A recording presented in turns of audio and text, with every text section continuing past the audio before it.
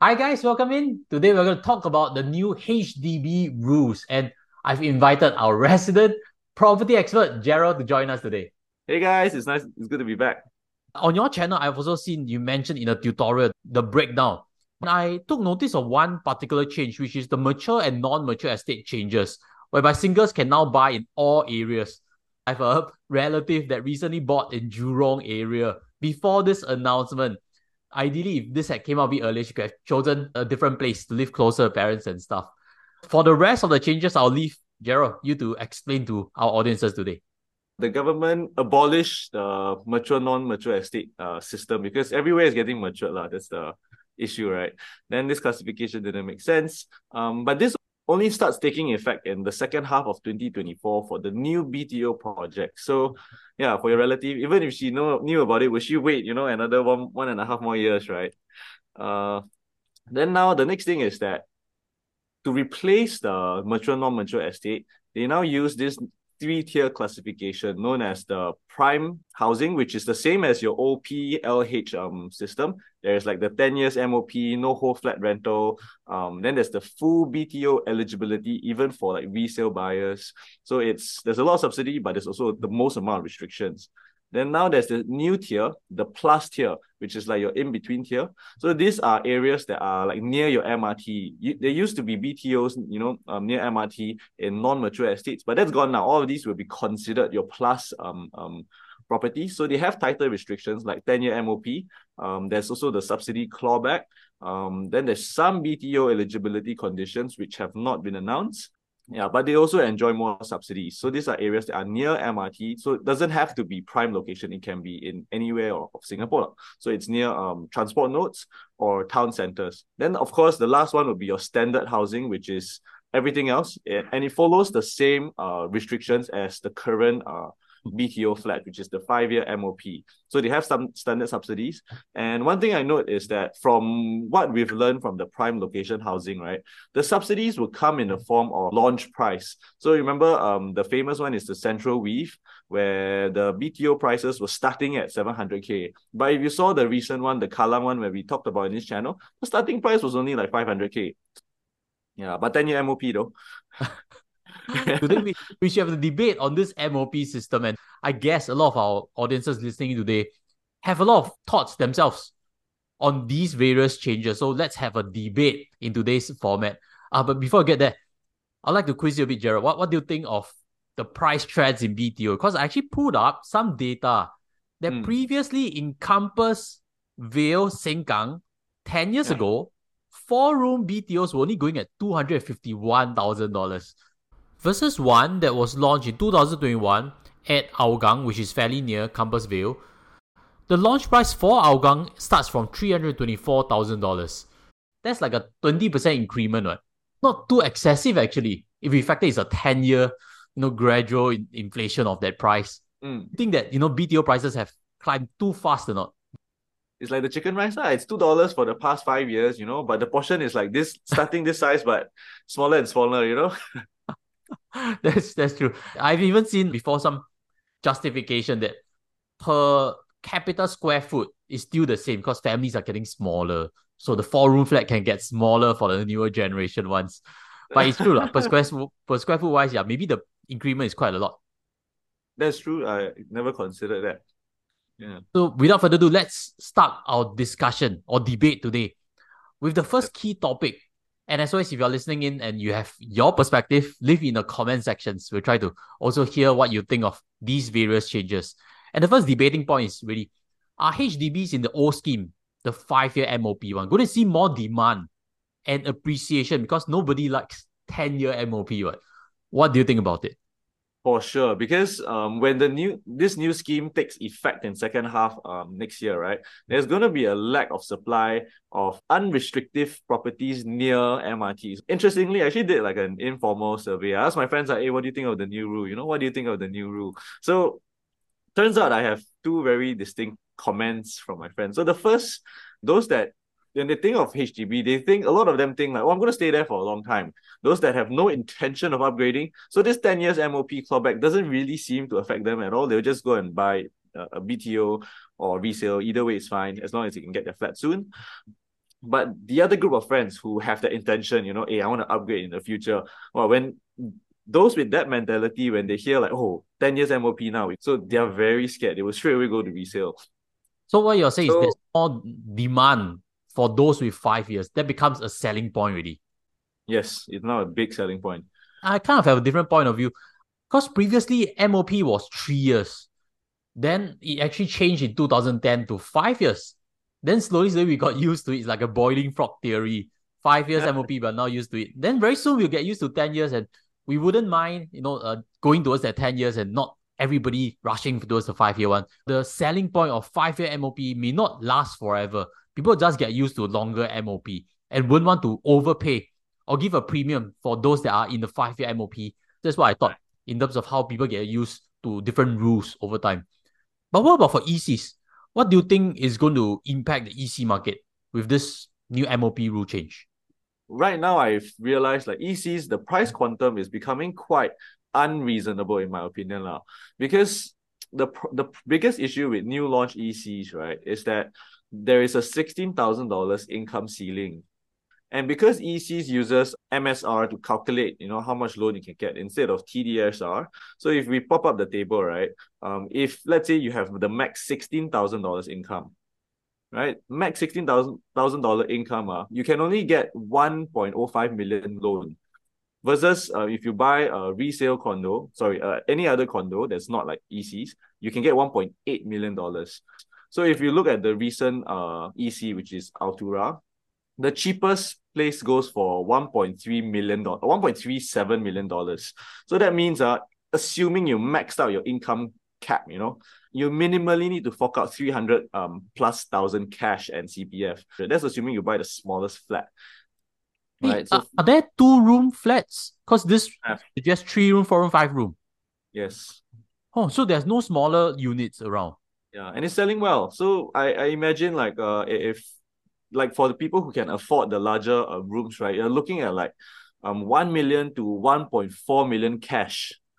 So what you're suggesting is maybe these are upgraders. They sold it, they are Correct. BTO already. They got a Yes, a quantum lot there. of them, they had windfall gains. Like my friend who bought the Yishun one, he also had a windfall gain from selling his HDB. So then maybe like example 200, 300K gains, right? So that helps a lot when by trying to buy an EC that you at least need to fork out 300K cash. Wow. I didn't realize you're selling well at this price. Maybe moving forward, government should not increase the ceiling cap too much. Because if we increase the ceiling cap, that means more people can qualify and bid up these EC prices. If we keep it at 16,000, which we have been increasing for the last few cycles already, then maybe the pool of qualified buyers would remain there and that would cool the market and reduce the expectations that developers actually have when they make these selling prices. So let's make a guess, right? You see the tables, it starts at 1.3 million, it goes up to 2.37 million. What do you think is the percentage sold on launch day? 50% of them sold out. Yeah, 61% to be exact. Close. That shows there's so much money. A lot. Singaporeans have cash. Maybe some retiree that sold off, retired, no income, can afford that capital, use it as a downgrading machine. There are some groups that could exploit this because a new couple definitely can't afford this capital. Correct. Taking a quick pause here to invite you to smash on like and smash on subscribe to stay tuned for more quality financial content. But I think it's because of, people who are buying ECs now are people who bid for BTOs almost 10 years ago. Because they have, wait for the building to complete another 5 years MOP, right? So for those people, I think the capital gains are somewhere in the realms of 250 to 300, 400K even gains. So those that got choice location, right? Some of their gains are 500 plus 600K. That leads us to the second key debate topic. How much of this clawback is going to be effective? Because this new scheme of Plus and Prime, there is clawback on the overall selling price, correct? So much gains, then they're going to... So do you feel that this method of regulating HDB prices is going to be effective or not? It's like another form of COE lah. But when I look at the current way it's implemented, I don't really think it'll be effective because on launch, they will tell you what the clawback is. Like the current Kallang one, if I recall, is 6%, right? And once you know how much the sum will be, you will just price it in. And psychologically, right, I think people have this loss aversion. So then let's assume like, other expenses. First scenario, you buy your flat for 400K and you know that there's a 20K clawback, right? Would you sell it at a 20K loss, your flat for 400K, or would you wait until it's 420 then sell it? Right. So psychologically, when people hear of loss, they're just very scared. So I would think that for people to sell, unless they have some urgent family need, I think that most people would price it in. I was thinking for most data for BTOs, there's usually a gain. What getting to Yes. that loss aversion space may not come true. It's just a fraction of how much gain only. Hard to say that because now for prime location housing, yes, the subsidies are great, but now the new buyers have to face huge restrictions. So we haven't seen the first batch of prime location housing being sold to the market yet. So we don't know how the market will respond. If, let's say you want to buy a new flat, you need to wait 10 years now. It's in uncharted territories. When I look at how ABSD came about and took effect, there wasn't so much ability to embed that into a selling price. A lot still depending on supply, demand, what's the general market sentiment, whether the economy is doing well or not. Let's move on to the third debate point also. What do you think of this, which is, making its rounds? It's going to be harder for HDB buyers to upgrade in future to condo. Even with this cooling measures, it's not going to be too effective. What do you think of this? Is it going to be harder or not? For sure. What I understand now is that the market structure is that most new condo or first-time condo buyers already rely on HDB gains to buy their first condo. So to eliminate this source of opportunity, right, would mean that a lot of people now no longer have the ability to buy condo. One thing I look at is that the price gap between HDB and condos and ECs in particular is getting very significant. Let's just look at a very extreme example, right? Central Weave, which is the famous Ang Mo Kio BTO, the 5-room flat, crazy big size, selling for 800K. That is still 600K less than the smallest unit in our EC. If EC prices continue to move upwards, do you feel it will catch up or not?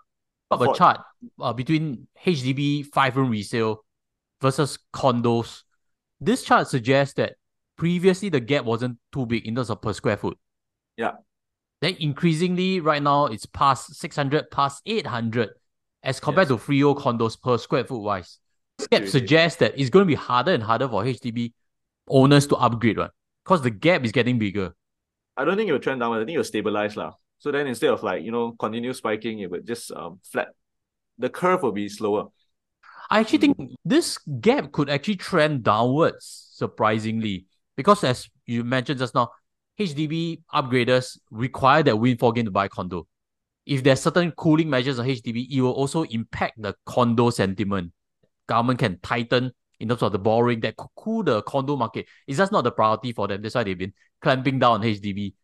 So I do believe this could actually trend downwards. And with interest rates now spiking up, maybe a lot of people choose to be more prudent than in previous years. They don't believe that condos will deliver that big gains already. So they are not willing to overpay for condo, which naturally means that HDBs could catch up in terms of the pricing. And this gap could trend back downwards to something a bit lower. And in a lot of ways, when many complain that they can't afford HDBs, it's usually a function of income problem, not really that HDB prices are crazy or what. And the good part is there's data that shows that Singaporeans' income has been growing along the years. There's this viral video of this young lady who actually bought a condo at the age of 23 simply because she has a business that derives a high income. I saw this video and I'm very happy for her, and I'm amazed for her, just worried as a prudent investor, right? That because if she stretched herself too thin, then the regular payments on month to month, you're looking at $5,000 monthly installment. So that's just one consideration. Even you have high income, that could really impede your ability to service the monthly mortgage, given the high interest rate environment. In terms of what you said earlier on property prices moving together, right? When I was looking at historical prices during the recessions, I noticed HDB didn't really dip there. The prices kind of stayed flat, but condo prices really swung up and down, up and down. So I would think that condos are much more volatile compared to HDBs. I think in part also there's a lot of foreigners investing in condos. So I would think that yes, they move together, but condos are significantly more volatile than HDB though. So you listening in, if you have different thoughts on our debate points, whether it's going to be harder for HDB owners to upgrade in future, let us know in the comment sections. Thank you, Gerald, for sharing your thoughts today in this discussion. No problem. Happy to be here. And as always, smash a like, smash a subscribe, and together we'll see you in the next video. Take care as always. Goodbye.